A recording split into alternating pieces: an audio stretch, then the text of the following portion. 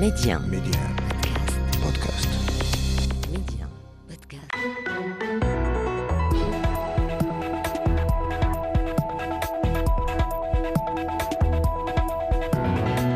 أهلا بكم. موريتانيا فاعل أساسي في المبادرة الملكية لتسهيل ولوج دول الساحل إلى المحيط الأطلسي. هذا ما صرح به وزير الخارجية ناصر بوريطة بعد مباحثات مع نظيره الموريتاني محمد سالم ولد مرزوق بالرباط. رئيس الدبلوماسية الموريتانية تحدث بدوره عن آفاق واعدة لتعزيز العلاقات بين البلدين، عن أهمية العلاقات المغربية الموريتانية وسبل تطويرها ودعمها. نستضيف في الاستوديو الزميل محفوظ ولد السالك مسؤول التحرير بإذاعة البحر الأبيض المتوسط الدولية ميديا مختص في الشؤون الإفريقية. محفوظ أهلا ومرحبا بك. مرحبا بك رضا، شكرا لك. مرحبا بك. وعبر سكايب الدكتور رضا الفلاح أستاذ العلاقات الدولية بجامعة ابن زهر بأكادير. دكتور رضا الفلاح أهلا ومرحبا بك. اهلا وسهلا، شكرا سي رضا على الاستضافه. مرحبا بك دكتور رضا. مرحبا بك. ومعك نستهل هذا النقاش دكتور رضا الفلاح. العلاقات المغربية الموريتانية علاقات خاصة وتاريخية، روابط عديدة تجمع البلدين من التاريخ إلى الجغرافيا إلى روابط الدم. دكتور رضا الفلاح، لك أن تقربنا أكثر من خصوصية هذه العلاقات على ضوء هذه الزيارة التي قام بها وزير الخارجية الموريتاني إلى الرباط. بكل تأكيد العلاقات المغربية الموريتانية هي علاقات ضاربة في جذور التاريخ، والمغرب وموريتانيا يشكلان معا يعني على المستوى الجغرافي موقع متميز جيوسياسيا، أن طبعا المغرب له واجهتين بحريتين، موريتانيا أيضا لها واجهة أطلسية مهمة شاسعة، وبالتالي فالجغرافيا تعطينا بعض المفاتيح الأساسية لفهم طبيعة ومتانة هذه العلاقة. ولكن كما يقول ماكيندر، العالم الجيوسياسي ماكيندر، فهناك عمود جغرافي للتاريخ، فالتاريخ يفسر لنا عمق هذه العلاقات وتجمع بين البلدين روابط قوية، المستوى طبعا الثقافي، المستوى الروحي، المستوى الإنساني. كانت هناك بين المغرب وموريتانيا يعني علاقات على مستوى التبادلات التجارية، قوافل التجارية وطريق الملح والذهب. المغرب وموريتانيا تجمعهما أيضا روابط مهمة على مستوى الدم، على مستوى النسب والمصاهرة. هناك أيضا روابط دينية قوية متمثلة في المذهب المالكي والعقيدة الأشعرية. هناك أيضا على مدى التاريخ يعني حركية مهمة بين في هذا الفضاء انتماءات واحدة. كانت هناك حركية للعلماء والمثقفين، وإذا رجعنا للقرون الماضية من القرن السابع عشر كانت هناك يعني حواضر مهمة، سواء يعني في المغرب أو في بلاد شنقيط كما كانت تسمى قبل الاستعمار الفرنسي، حواضر علمية ثقافية، وكانت هناك يعني زيارات. نعم. في هذا السياق زميلي محفوظ ولد السالك، يعني كيف يبدو اليوم واقع العلاقات المغربية الموريتانية خاصة من الناحية الاقتصادية والسياسية؟ كيف ينظر إلى مؤهلات الشراكة بين البلدين؟ أعتقد رضا بأن علاقات البلدين اليوم يمكن أن نقول أنها في أوج ازدهارها، ولا يمكن في الواقع إلا أن تكون كذلك بالنظر إلى الروافد المتعددة التي تستمد منها متانتها وعراقتها، وأيضا بالنظر إلى المجالات المتعددة على مستوى الشراكة التي تربط الطرفين. على المستوى السياسي، إذا بدأنا من الزيارة الأخيرة لوزير الخارجية الموريتاني محمد سالم المرزوق، فإنها لا تشكل في الواقع إلا يعني حلقة من سلسلة ممتدة. نحن نتذكر الزيارة الملكية التاريخية إلى موريتانيا عام 2001، قبلها زيارة الرئيس الموريتاني الأسبق معاوية والسيد أحمد الطائع إلى المغرب وتحديدا إلى طنجة عام 2000، وتوالي أيضا الزيارات على مستوى رؤساء الحكومات المغاربة وأيضا الوزراء الأول الموريتانيين، أيضا عديد الوزراء بين البلدين. وبالتالي نتحدث عن تراكم يبنى على مدى التاريخ على الصعيد السياسي والدبلوماسي لتوطيد هذه العلاقات. وعلى الصعيد الاقتصادي أيضا أيضا هذا يشكل استمرارا للجانب السياسي أبرز أو آخر المؤشرات على ذلك اللجنة العليا المشتركة التي انعقدت في الرباط عام 2022 صحيح. والتوقيع على ما لا يقل عن 13 اتفاقية ومذكرة تفاهم. أحدث الأرقام الصادرة الرسمية تؤكد أن التبادلات التجارية بين الطرفين بلغت 300 مليون دولار خلال 2022 مقارنة ب 2020 ارتفعت بنسبة 58%. هذا يجعل المغرب المستثمر الأول والشريك الاقتصادي والتجاري الأول لموريتانيا مغاربيا وإفريقيا. هناك عديد المجالات التي يستثمر فيها المغرب اليوم في موريتانيا على صعيد البنوك، على صعيد الاتصالات، على صعيد الزراعة، الصيد وغير ذلك. موريتانيا أيضا تشكل جسرا مهما للمغرب باتجاه دول غرب إفريقيا، وبالمناسبة المملكية هي المستثمر الإفريقي الأول في غرب القارة الإفريقية. بالتالي نتحدث عن شراكات مثمرة على الصعيد الاقتصادي وعن علاقات متينة على الصعيد السياسي والدبلوماسي وتنمو باضطراد، والزيارات المتبادلة على أكثر من صعيد تعزز هذا الجانب. والجوانب في الحقيقة متعددة تشمل ما هو ثقافي وتعليمي وما هو روحي وما هو أيضا أمني وغير ذلك. بالتالي نتحدث عن شراكات متينة على أكثر من صعيد وضاربة أيضا في القدم. إذن محفوظ، ذكرت أن موريتانيا طبعا أو المغرب هو أول شريك تجاري في موريتانيا. أستاذ رضا الفلاح، يعني على ضوء ذلك طبعا المغرب هو أيضا أول مستثمر إفريقي داخل موريتانيا. أي سبيل اليوم للدفع بالعلاقات الاقتصادية والتجارية نحو أبعاد استراتيجية أخرى لتشكل نموذج لعلاقات الجوار؟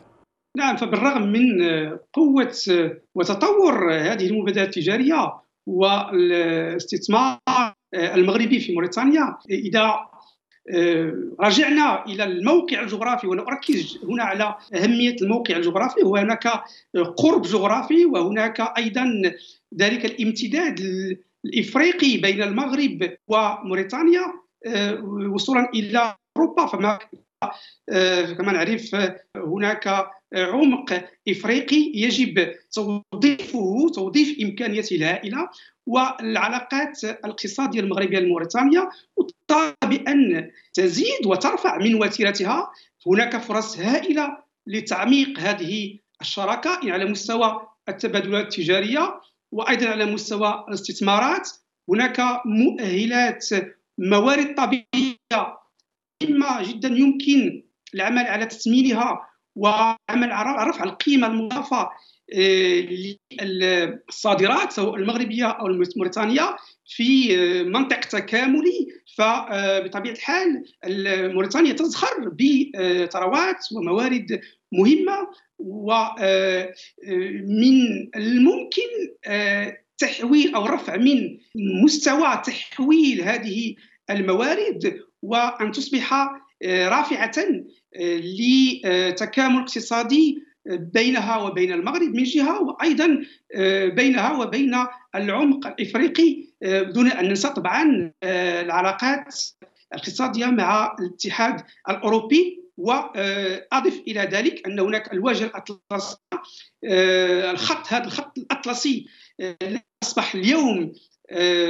محط اهتمام جميع القوى الدولية، فهو يفتح مجالات أرحب للتعاون في اتجاه أمريكا اللاتينية.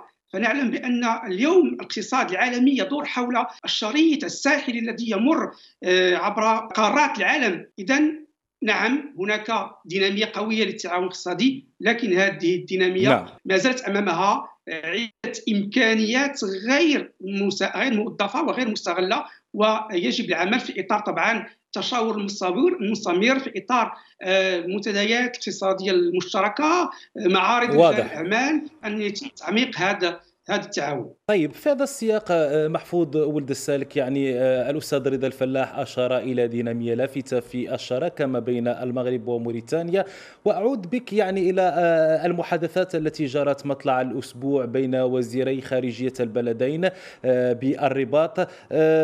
موريتانيا تعد من منظور ملكي فاعل أساسي في المبادرة الملكية لتسهيل ولوج دول الساحل إلى المحيط الأطلسي. ما هي برأيك الأدوار الممكن يمكن لموريتانيا في إطار هذه المبادرة الملكية؟ أعتقد أن موريتانيا يمكن أن تلعب دورا فاعلا في هذا الإطار. لا ننسى أنها كانت إحدى الدول 21 التي حضرت اجتماع الدول المطلة على الأطلسي الذي انعقد عام 2022 في الرباط، بنتيجة يعني موقعها الجغرافي، حيث إنها تحد المغرب وتحد أيضا مالي بحدود تتجاوز 2000 كيلومتر، ومالي إحدى الدول المعنية بهذه الواجهة.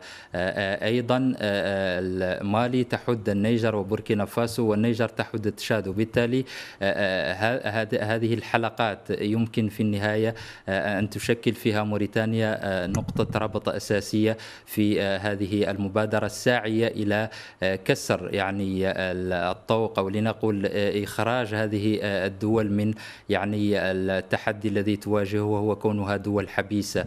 هذا الأمر ضيع عليها الكثير من الفرص. مالي وبوركينا فاسو والنيجر وتشاد ليست فقط دول تعاني الفقر والإرهاب، هي دول أيضا لها موارد كبيرة جدا. حينما نتحدث عن مالي هناك الذهب، النيجر هناك اليورانيوم، بوركينا فاسو هناك الفوسفات، تشاد هناك النفط، ولكن غياب يعني واجهة لهذه الدول وكونها حبيسة أضاع عليها الكثير من الفرص الاقتصادية والتنموية. هذه المبادرة من شأنها أن تنتشل هذه الدول، هي يعني على المدى البعيد ستعزز يعني الفرص الاقتصادية والتنموية لهذه البلدان، وفوائدها ليست آنية إنما مستقبلية، وموريتانيا ستشكل نقطة ربط أساسية في هذا الإطار على أكثر من صعيد، بالنظر كما أشرت إلى موقعها الجغرافي، فهي الدولة الوحيدة التي تحد المغرب وإحدى الدول الرئيسية في هذه البلدان، وبالتالي سيكون لها دور فاعل في عملية الربط في هذا الصدد. نعم، وفي الإطار ذاته أستاذ رضا الفلاح، أين يتركز برأيك الدور الموريتاني ضمن المبادرة الملكية لتسهيل ولوج دول الساحل إلى المحيط الأطلسي؟ نعم، نحن بصدد يعني نحن امام تحول باراديغم، ان هذه الدول عاده ما كان ينظر اليها انها في بالمنطق النيوكولونيالي انها مصدر ازمات ومصدر حروب. نعم. واشكالات اقتصاديه واجتماعيه وبشريه، ولكن اليوم هذا التحول مهم جدا، لان المفتاح هو التنميه. فنخرج من هذا الاطار الذي ينظر الى دول الساحل على انها تتخبط في اشكالات امنيه، في حين ان نعرف جيدا ان الثروات الطبيعيه التي تتمتع بهذه الدول يتم استخراجها على شكل مواد خام وتستفيد منها يعني مصالح اقتصاديه غربيه. ولكن اليوم في اطار السياده الفكريه يجب الخروج من هذا المنطق، وهذه المبادرات تستجيب لهذا التحول في الباراديغم. وبطبيعه الحال موريتانيا فلها يعني دور اساسي في تمكين هذه المبادره من تحقيق كل نتائجها المرجوه. انه اولا فموريتانيا دوله ايضا غنيه بمواردها، وهذه الشبكات الربط اللوجستيكي وعلى مستوى البنيه التحتيه يمر ايضا عبر موريتانيا، وهذا يشكل لهذه الدول مصدر لتمويلات ضخمه يمكن ان تصب في هذا الاتجاه، وان يكون الهدف منها هو العمل على انشاء بنيات صناعيه قادره على الرفع من القدره الانتاجيه للدول، والرفع ايضا من قدراتها التصديريه، لان هذه الثروات لا تستفيد منها شعوب المنطقة، شعوب في تشاد والنيجر وبوركينا فاسو ومالي. وبالتالي فهذه الدينامية الجديدة التي تطلقها المبادرة المغربية لتسهيل ولوج الدول للساحل الأطلسي هي دينامية، هي طبعا مبادرة سيكون لها أثر. نحن الآن بصدد طبعا التفكير الجيوسياسي والتفكير، لأن كل أمور. أيضا دكتور رضا الفلاح، هناك أيضا مشروع أنبوب الغاز المغربي النيجيري، وما لموريتانيا أن تقدمه في إطار هذا المشروع الضخم والواعد؟ بكل تأكيد، فمشروع الأنبوب بين نيجيريا والمغرب يمر عبر 13 دولة إفريقية، وأيضا متوقع أن يصل إلى أوروبا، فهو يمر عبر موريتانيا. ونعلم أن في السنوات الأخيرة تم اكتشاف احتياطات هائلة من الغاز في موريتانيا، سواء صحيح. مشتركة مع السنغال أو يعني في السواحل الموريتانية. وبالتالي فهذا سيكون بمثابة دافع إضافي لموريتانيا للانخراط في هذا المشروع الضخم، الذي من المتوقع أن تجني منه مكاسب مهمة على المستوى الاقتصادي وعلى مستوى التنمية، لأننا نعرف بأن لا يمكن تحقيق تنمية بدون اقتصاد قوي، والاقتصاد يقوم على تحويل الطاقة. هذه من الأساسيات. إذن مسألة الطاقة مسألة اللي هي مفتاحية في مستقبل شعوب المنطقة، خاصة أن نعلم بأن اليوم المحرك الاقتصادي العالمي من منظور دولي يعني على المستوى الافريقي سيكون هذا الساحل الغرب الافريقي الذي هو منفتح على العالم ويزخر بثروات طبيعيه، ودور موريتانيا هو اساسي جدا في تفعيل هذه المبادره التي ستكون بمثابه مبادره رابح رابح، وستعود بالتاكيد بالنفع على شعوب المنطقه. على المستوى الجيوسياسي فالأمور هي واضحة، لكن يتوقع أن تفتح هذه المبادرة يعني مجال أو إعلانات من أجل التمويل. فالتمويل هو أيضا مسألة أساسية. وإلى جانب التمويل دكتور رضا الفلاح، هناك أيضا تحديات مشتركة محفوظ ولد السالك. ما هي أبرز التحديات المشتركة التي تواجه الرباط ونواكشوط اليوم، وأي سبيل أيضا لتعميق الشراكة بين البلدين؟ هناك أكثر من سبيل لتعميق هذه الشراكة، بالإضافة إلى الشراكات التقليدية القائمة التي تحدثنا عنها. هناك شراكات واعدة على مستوى الغاز مثلا، لأن موريتانيا لديها اكتشافات هامة سواء من خلال حقلها المشترك مع السنغال غاز أحميم، أو من خلال حقولها الأخرى كل على حدة، وينتظر أن تبدأ في إنتاجها خلال هذا العام. يمكن تطوير وبناء يعني شراكات اقتصادية في هذا الصدد. يمكن أيضا تطوير شراكات أخرى على صعيد الأسمدة. الريادة المغربية في هذا المجال يمكن أن تستفيد منها موريتانيا، على غرار ما حصل في نيجيريا وفي أثيوبيا، حيث هناك مصانع للأسمدة مغربية. هناك أيضا على صعيد الفوسفات موريتانيا شرعت في المراحل الأولى لبناء مصنع في هذا المجال. يمكن أيضا تطوير علاقات في هذا الصعيد، بالإضافة إلى الطاقات النظيفة والطاقات الشمسية وما إلى ذلك. بالنسبة للتحديات المشتركة، أعتقد أن البلدين يمكن وهما يقومان بذلك أن يلعبا دورا رئيسيا في يعني إطار التحديات القائمة، لأنهما بلدان فاعلان على صعيد دول الساحل، والتحدي الأمني يطرح بقوة في هذا الإطار، والبلدان لديهما استراتيجيات فاعلة في هذا الإطار يمكن أن تستفيد منها باقي دول المنطقة.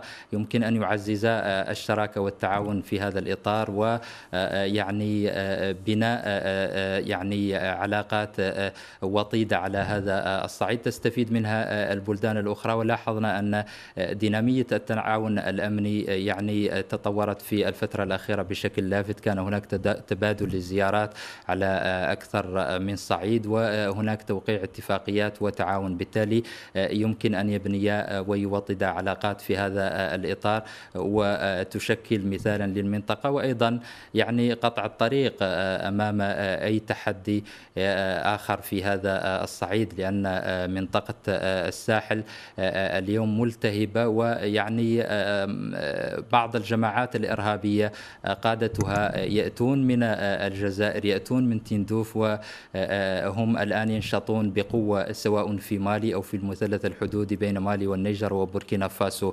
توطيد العلاقات المغربية الموريتانية في هذا الإطار يمكن يعني أن تشكل أحد يعني الأحصنة أمام أي تحدي في هذا الإطار، وتستفيد منها الدول الأخرى في منطقة الساحل. نعم، إذن أستاذ رضا الفلاح، هناك تحديات تنموية وتحديات أمنية. كيف يمكن اليوم أستاذ رضا الفلاح تحصين الشراكة بين المغرب وموريتانيا في مواجهة مختلف هذه التحديات؟ كما قلت أخي الكريم، فهذه التحديات تحديات تنموية وأمنية، ولكن في اعتقادي لا يجب الفصل بينهما، لأن التحديات الأمنية فالحل الحل لمواجهة هذه التحديات يكمن في رفع تحدي التنمية وتمتين هذه الشراكة الاستراتيجية بين المغرب وموريتانيا من جهة، وبين المغرب وموريتانيا من جهة، ودول الساحل أخرى. هذه الشراكة يجب أن تقوم على يعني دعامات أساسية تكمن في نظري هناك المجال الطاقي، الطاقي الذي سيكون له الفضل في تحريك عجلة الاقتصاد، في الرفع من القيمة المضافة، في الرفع من القدرات الإنتاجية، في أيضا الإجابة على إشكاليات البطالة والرفع من فرص الشغل. هناك أيضا المجال الزراعي والغذائي، في ذلك طبعا الأسماك، مجال الصيد البحري وتثمين المنتوجات البحرية وتحقيق الأمن الغذائي. فهذه الدول هي دول فلاحية، ولكن طبعا هذه مردودية في مثلا في دول الساحل، فالفلاحة تبقى معيشية وليس هناك مردودية قوية، والإنتاج الفلاحي لا يلبي الحاجيات الغذائية لهذه الدول التي تكون مضطرة للاستيراد من الخارج. ونعلم أن هناك ظرفيات دولية يمكن أن يكون لها أثر سلبي على هذا المستوى، على مستوى الأمن الغذائي. بالتالي فهذا مجال مهم. مجال النقل، يعني توطيد وتعزيز شبكة النقل سواء البري أو البحري أو السككي بين هذه الدول، وأيضا مجال واعد ومجال أساسي لتحقيق التنمية. لأن لا يمكن تحقيق التنمية بدون هذه الشبكات التي تقرب موقع الإنتاج من الموانئ، من الشبكة الطرقية، من أجل الانفتاح على فضاءات أرحب للتبادل التجاري. نعم، فضاءات أرحب للتبادل التجاري. أختم معك محفوظ ولد السالك، أي سبيل اليوم لتحسين هذه العلاقات وهذه الشراكة المغربية الموريتانية؟ أعتقد أن تحسينها يتم من خلال ما هو قائم الآن، تعزيز يعني العلاقات السياسية والدبلوماسية من خلال يعني الزيارات المتبادلة على أكثر من صعيد، وأيضا بناء شراكات اقتصادية وتجارية. وقد ارتفعت هذه الزيارات في السنوات الأخيرة. أكيد ارتفعت وتيرتها على أكثر من صعيد. العديد من الوزراء المغاربة في قطاعات مختلفة زاروا موريتانيا، والعكس أيضا. هناك تبادلات حتى على مستوى البرلمان، هناك فاعلون برلمانيون موريتانيون زاروا المغرب والعكس أيضا. بالتالي نتحدث عن علاقات على أكثر من صعيد تتوطد وديناميتها تتسارع بوتيرة كبيرة جدا. على الصعيد الاقتصادي هناك أيضا يعني مجالات استثمارية واعدة يمكن للبلدين بناء علاقات اقتصادية وتجارية فيها في المستقبل. موريتانيا مليئة بالفرص الاقتصادية لأنها غنية بالكثير من الموارد، الحديد، النحاس، الذهب، السمك وغير ذلك، وهناك الغاز والفوسفات في المستقبل الذي يعمل على إنتاجه وتصديره، وهناك أيضا النفط أيضا. وبالتالي يمكن يعني البحث عن فرص استثمارية واعدة وبناء شراكات اقتصادية ذات طابع استراتيجي على أكثر من صعيد. بكل هذه الجوانب يمكن تحصين هذه العلاقات، تعزيزها وتطويرها كما يريد قائد البلدين لها أن تكون كذلك. وبالمناسبة يعني تم تشكيل هذا الأسبوع لجنة برلمانية جديدة للصداقة بين البلدين في البرلمان الموريتاني. الزميل محفوظ ولد السالك، مسؤول التحرير بإذاعة البحر الأبيض المتوسطة الدولية ميديا المختص في الشؤون الإفريقية، شكرا جزيلا لك. شكرا لك، مرحبا. وعبر سكايب دكتور رضا الفلاح، أستاذ العلاقات الدولية بجامعة ابن زهر بأكادير، شكرا جزيلا لك دكتور. سمحت أضيف نقطتين، يعني داهمنا الوقت دكتور رضا، يعني في 30 ثانية لو سمحت. نعم، في 30 ثانية. يعني تعزيز وتقوية الاستثمارات المغربية في موريتانيا في مجالات التي يمكن تشكيل استثمار، يمكن تشكيل إطار لنقل الخبرة والتجارب وتحويل وتسمين المنتوجات. ومسألة أخرى هو تعزيز الروابط العلمية والثقافية. وشكرا. شكرا لك دكتور رضا الفلاح، كنت معنا من أكادير. شكرا لكل من تابعنا، وإلى اللقاء في حلقة مقبلة بحول الله.